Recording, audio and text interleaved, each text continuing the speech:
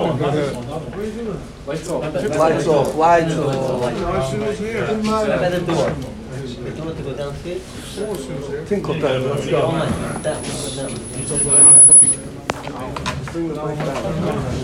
I wouldn't have believed it had I not seen it here in Lakewood. I think we need a make. Explain what I mean. Let me begin with a question. If I would tell you that there was an elderly man in the hospital and he's bedridden, lonely, and you could cheer him up with a 3-minute phone call. Just call him up, wish him well, refuah shleima. Would you do it? Sure. If you could make a person happy in 3 minutes, you certainly do it. I'll tell you a story about that. You probably all have heard of the great Gadol Rav Pam. And Rav Pam was a Kohen, so we didn't go into hospitals because too much maze. And there was an acquaintance, not a close friend, but an acquaintance who was in the hospital. So he wrote him a postcard, again wishing him well, or for shleima. And this man received this postcard, and it was such an honor. Rav Pam, the great Rosh Hashiva, the great Talmid Chacham, sent me a postcard. Everybody that came to visit in the hospital, he showed the postcard. Look, Rav Pam sent me a postcard wishing me well. And it was a big honor for the person. Anyway, the man passed away, and his funeral was essentially attended not by his own contemporaries. He was quite old, and his friends had all passed on themselves, but by his son's contemporaries. And even the Rav, who said a hesped, didn't know him well. He was the son's Rav. He didn't know the person. Maybe he met him.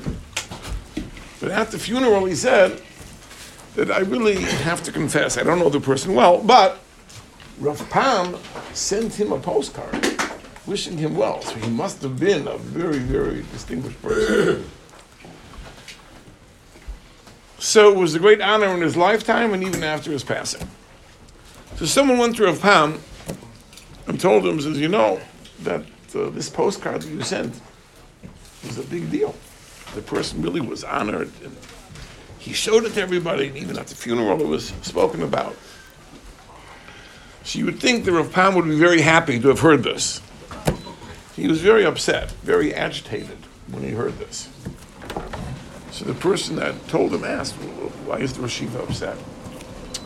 So he said, how long did it take me? It took me 3 minutes. How many spare 3 minutes do we all have every day? Then we can make a difference. We can make someone happy, cheer a person up. Many opportunities. And therefore, when he was reminded of what you could accomplish in 3 minutes, and that even he felt that he didn't adequately do, he was very, very disturbed. That was the story. So you see that everybody would do it. If you knew what a difference it would make, you would do it. So let me ask you a question, another question. If I was to tell you that in 3 minutes you could give nachas ruach, you could give pleasure to the Ribono Shel Olam. Learn a pasuk of Chumash, learn a Mishnah, learn a line of Gemara, do a mitzvah, say a bracha. Would you do it? Doesn't cost any money. Doesn't take a lot of time. You can give tremendous satisfaction to the Ribono Shel Olam. Not so fast. Not so fast. Why not? If you do it for a person, you wouldn't do it for the Ribono Shel Olam. And the problem is, I think we don't really believe it.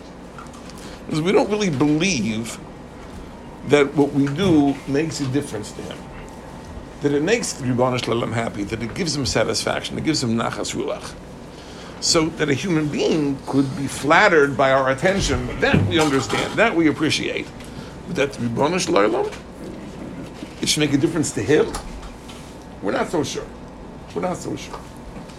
We're very hesitant. And that's why we don't exert that effort.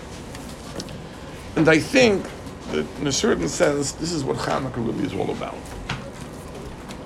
And there's a famous question that the nace of Chanukah, the nace of the oil lasting 8 days, was a seemingly unnecessary miracle. You know, great miracles in Jewish history, you talk about the Kriyas Yamsuf, we're talking about the survival of the Jewish people. They're facing annihilation. Paro is coming from behind, the ocean is in front, and if the miracle doesn't happen, the Jews are going to be slaughtered. So we understand that this is a miracle which was a very necessary miracle. This is the survival of the Jewish people. But what would have happened had the miracle of Chanukah not taken place? So in the worst scenario, they would not have done the mitzvah of lighting the menorah. That's the worst thing that would have happened. They would not have done this mitzvah. And we know that if a person is prevented from doing a mitzvah because of circumstances beyond his control, there's a rule called Einas Rachmana Patre, that if a person is constrained by circumstances which he cannot change, so the Torah exempts him. So that would have been the worst thing. But many Achronim say that a surprising thing, that if they would not have had pure oil, they could actually have used the impure oil. Because we have a rule, Tumah Hutruvat Tzibur, when it comes to the communal offerings, then you can dispense with the laws of Tumah and Tahara. So in the worst possible scenario, it may have been, not that they couldn't have done the mitzvah, but they would have done the mitzvah in not the most beautiful way, not the most optimal way. They would have used, instead of pure oil, they would have used defiled oil. So for that, Ribono Shel Olam made a miracle. So what does it teach us?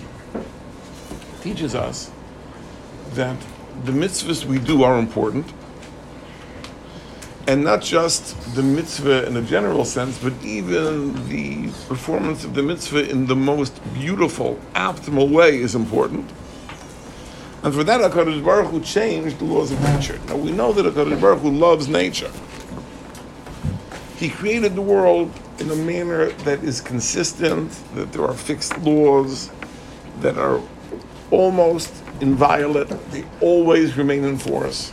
Gravity always operates, and light always travels in a straight line. And there are rules and laws of nature which HaKadosh Baruch Hu rarely changes. Only in the most dire circumstances are there miracles. But for this, to convey the message to the Jewish people that your mitzvahs are important, not only your mitzvahs are important, but the fact you do them in the most beautiful way, that is important to me. For that, HaKadosh Baruch Hu changed the laws of nature, that the oil that should have lasted 1 day instead lasted 8 days. To convey to us a message that the mitzvahs we do are important, they are a nachas ruach, they give satisfaction to the Ribono Shel Olam, they're precious to him. And the question is, of course, why did HaKadosh Baruch Hu have to convey this message just at this historical juncture?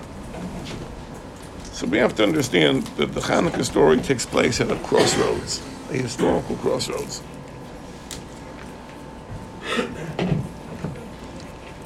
Now, Jews always ask the question, when terrible things happen, calamities happen, they always ask why. So when we talk about the Jews enslaved in Egypt, why did it happen? So the Gemara in the Dharam says 3 reasons. There are 3 averos that Avraham Avinu did for which his great-great-great-grandchildren had to be enslaved. And when we come to the decree of Haman to annihilate the Jews, the Gemara asks the question, why were the Jews really deserving of annihilation had they not done tshuva? And the Gemara gives a reason for that. And the Gemara in Yuma asks the question, why was the first Beis HaMikdash destroyed? And gives 3 reasons for that. And why was the second Beis HaMikdash destroyed? Gives a reason for that. We always look for reasons. Things don't just happen. But interestingly, the Gemara never asks about the decrees that preceded the Chanukah story, the decrees of Antiochus, that the Jews shouldn't keep Shabbos, and they shouldn't practice Bris Milah, and they shouldn't maintain the calendar, and all the other decrees. The Gemara never asks the question, why were these decrees made? What sin were the Jews guilty of for which these decrees were made? The Bach, in his commentary to the Torah, says something which he assumes is self-evident. He says the Gzeiros of Antiochus came because there was a hisrashlus, there was a malaise in the service of the Ribono Shel Olam. There was a lack of passion, a lack of interest, a lack of drive. Everything was just going through the motions, lip service, ticking off the boxes. There was no passion, there was no fire, no enthusiasm. And that's why these Gzeiros happened. And you have to wonder, where did he get this from? Is there a proof? Is there evidence? There's an amazing thing. Because we have the latest books of the Nevi'im. Chagai, Zechariah, Malachi were written in the beginning of the second Beis HaMikdash era. And in the Navi Malachi, you find an amazing thing. A new critique of the Jewish people. If you go to the earlier Sfarim, like Yirmiyah and Yeshaya and Yecheskel, the great criticism of the Jewish people was Avodah Zarah. That Jews practiced paganism, idol worship. And that was the great criticism of the Jewish people. They weren't faithful to the Ribono Shel Olam. And here in Malachi, you have a new critique. It says that you treated the avodah of the Beis HaMikdash with disdain. You brought animals that were defective and sick and lame and blind. You don't find this before. In the first Beis HaMikdash, there was no problem. People were spending a lot of money. They were bringing the finest. The problem was that instead of bringing it to the Ribono Shel Olam, they were bringing it to Baal, to the Avodah Zarah. Okay, that's a terrible thing. But here we find something new, that the Jews they were going through the motions. They weren't interested. There was no passion. So it seems we have evidence, but the question is, why was it? It's a very interesting thing. There's a famous Gemara. The Gemara says that something else happened at the time of the beginning of the second Beis HaMikdash. The Anshe Knesset HaGedolah, the members of the great Beis Din of that time, they came with the following argument. They said, that when we had the first Beis HaMikdash, there was a tremendous Yetzer Hara, a tremendous drive to do Avodah Zarah. And we know that HaKadosh Baruch Hu only gives us the Yetzer Hara so that we should be rewarded for overcoming it. But apparently we failed. We committed Avodah Zarah, the Beis HaMikdash was destroyed, a terrible thing. Let's ask the Ribono Shel Olam to take away the Yetzer Hara for Avodah Zarah. We shouldn't have this Yetzer Hara anymore. And they davened, they fasted, and HaKadosh Baruch Hu agreed.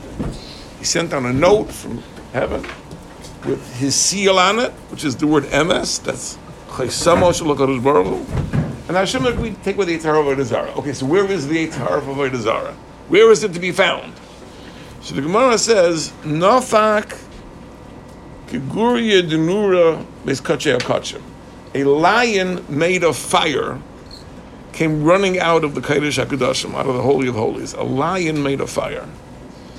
And the Navi pointed to this lion and said, that is the Yetzer Hara for Avodah Zarah.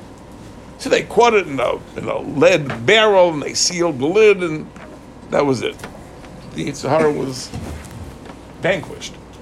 But there's a question, of all places, why was this fiery lion in the Kodesh HaKadoshim? This is the Yetzer Hara of Avodah Zarah. That's where it lives, in the Kodesh HaKadoshim. So, Sefer Chasidus says the following. Everything is zelu umazeh. This corresponds to its opposite. There's a balance.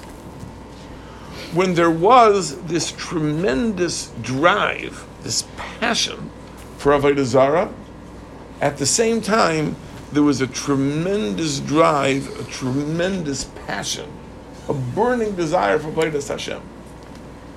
The Nisayan, the big challenge was, are we going to direct this passion to the Ribono Shel Olam? We directed to the Avodah Zarah, and that was a big passion, big challenge. But if it wouldn't have been even, if it wouldn't have been that the two alternatives were equally enjoyable, desirable, then life wouldn't be a test.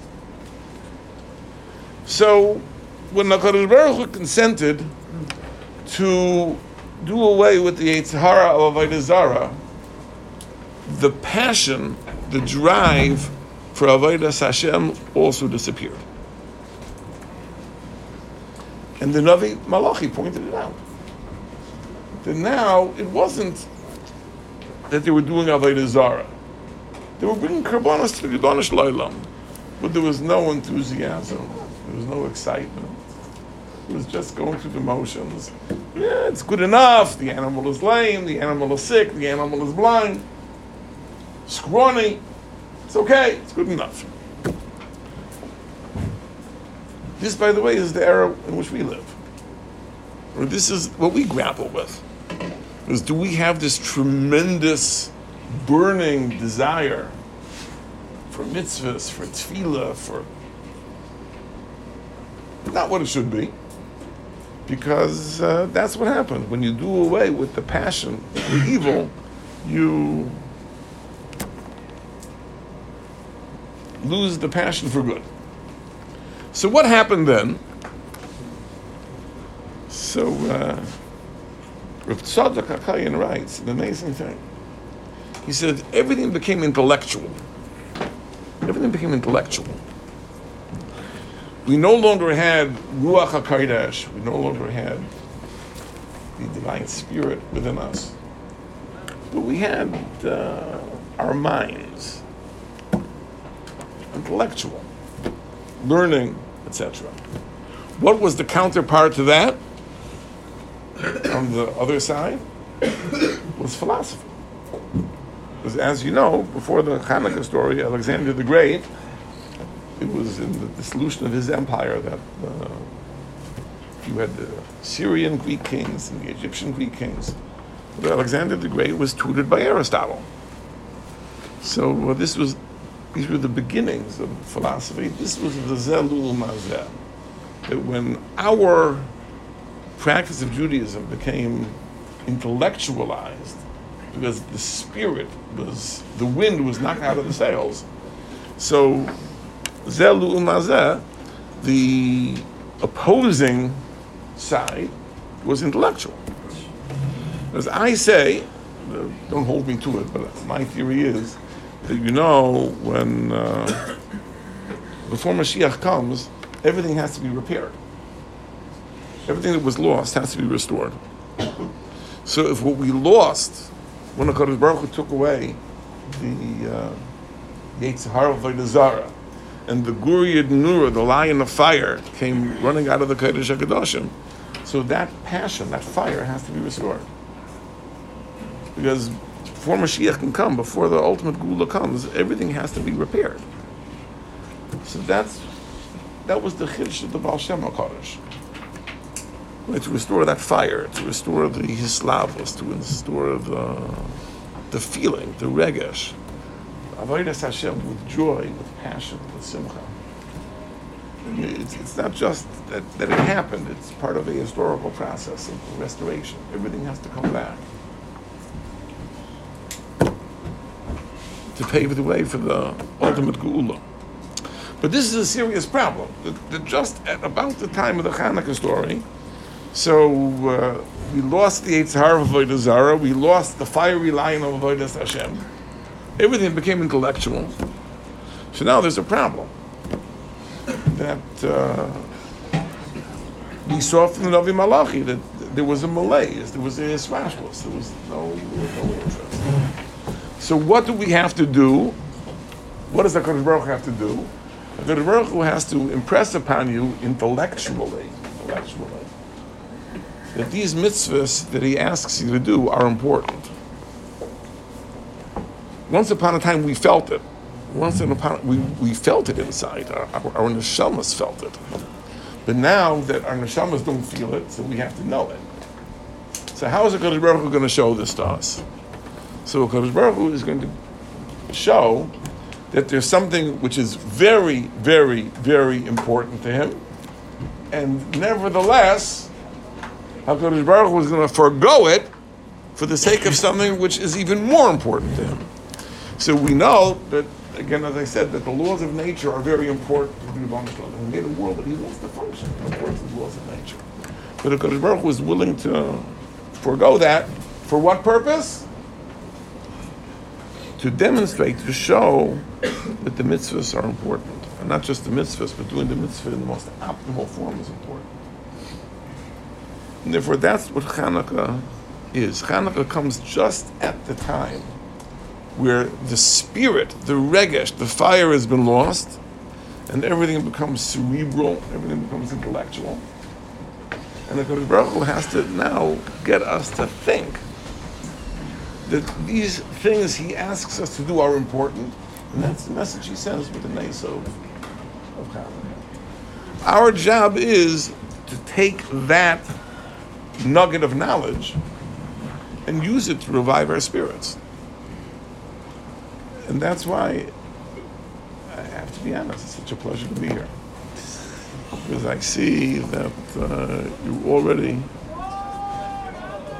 working on that to a degree that, again, I don't want to say anything I shouldn't say, but to a degree that I wouldn't have expected in this part of New Jersey, let's put it that way.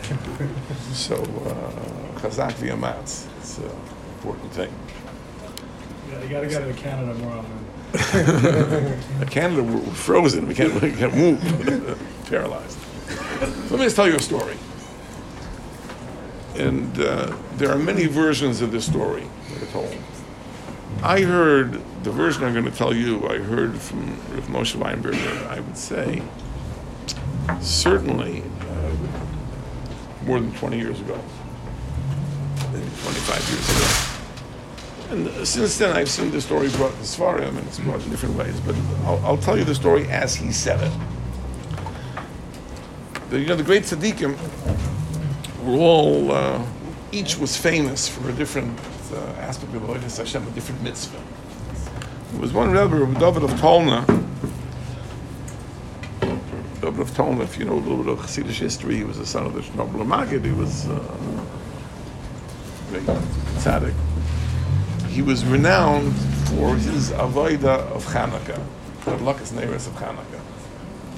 And people came from far and wide to his small beis medrash to join in the Hadlakas Neiros Chanukah.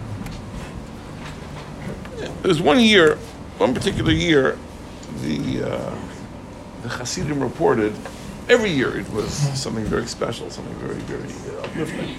But there was one particular year that it was higher, loftier than any other year. This is what happened. One of the nights of Chanukah, he came into the beis medrash. Everyone is waiting. You can imagine the place is packed, jam-packed. The Rebbe walks in, and he stands in front of the menorah, and he's staring at the menorah. Doesn't move, just staring. For what seems like an eternity. Everyone is waiting, and the Rebbe is staring. And at some point, he looks up, looks around the room, and he says, "Vu is Shaya?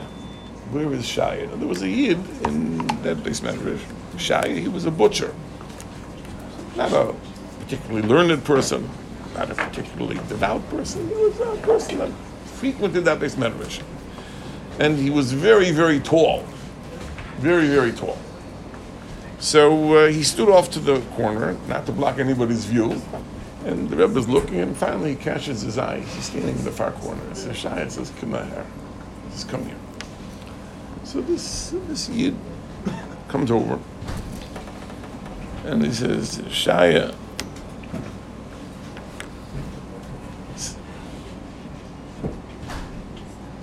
only you can save my life. I'm going to ask you a question, and you have to give me an honest answer. So will you give me an honest answer? So, yeah, of course. I'll give an honest answer. So I'm telling you the story the way I heard it. He says to this Shaya, tell me, Shaya, do you love your wife? Now, nowadays, these are things people talk about publicly. But in those days, people didn't talk about these things privately. So you know, but they're established full of people.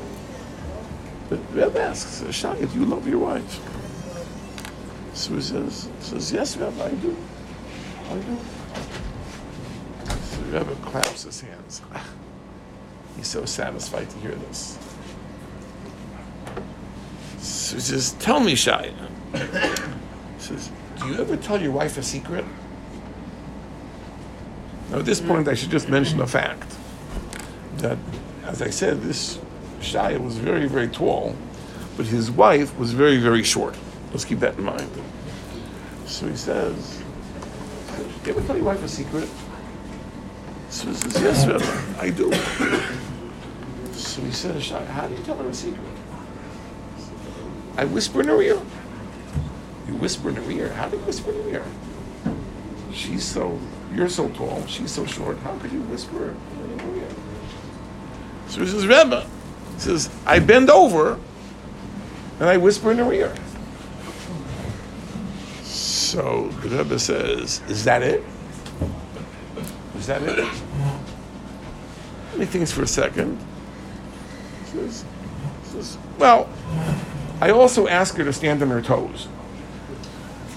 Because even bending over, it wouldn't reach her ear. So, but if she stands on her toes and he bends over, he can whisper in her ear. And the Rebbe is beaming with joy, and he turns to the menorah and lights the Chanukah licht. And the hislavos, the enthusiasm, the passion was, every year was great, but that particular year was something extraordinary. And of course, no one had the nerve to ask the Rebbe what the meaning of this conversation was.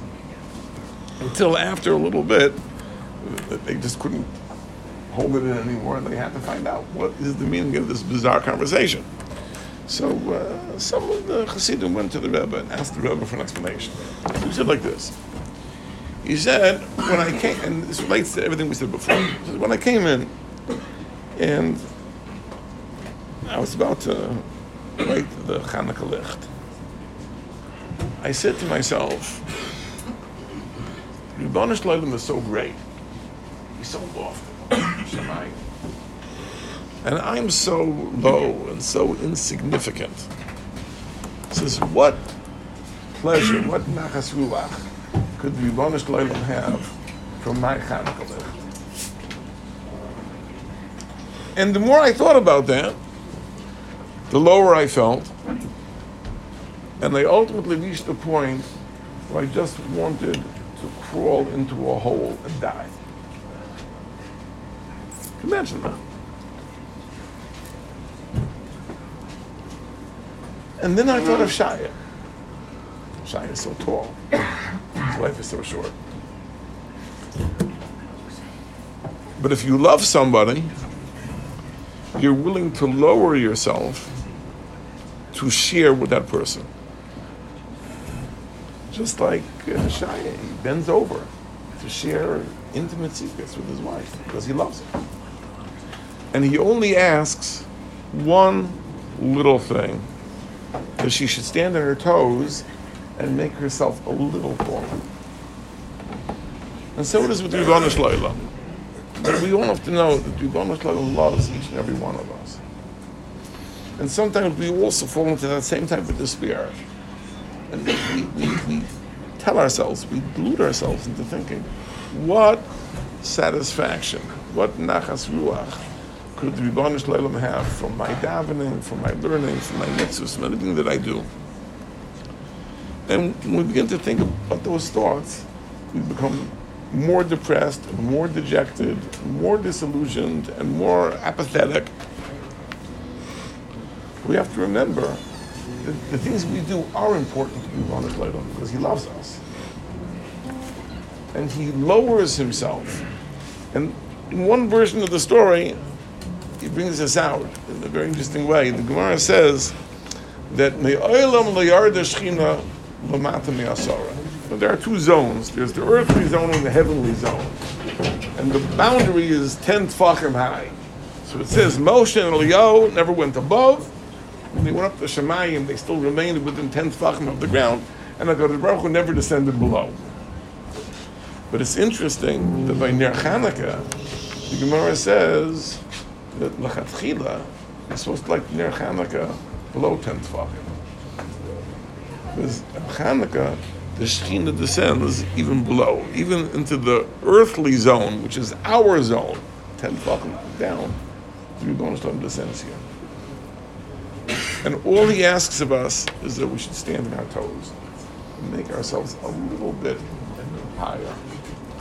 And that, I think, is the lesson that I think we can take out of Chanukah. So it's Chanukah. This is the end.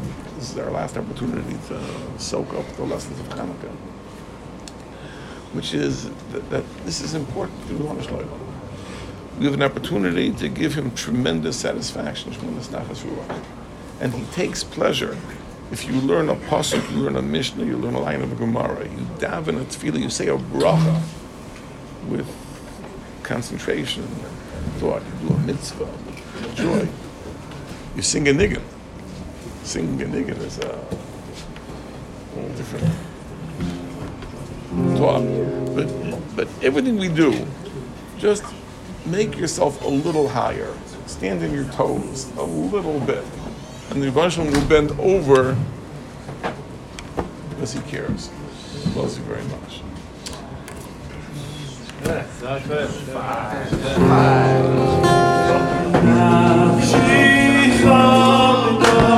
Five.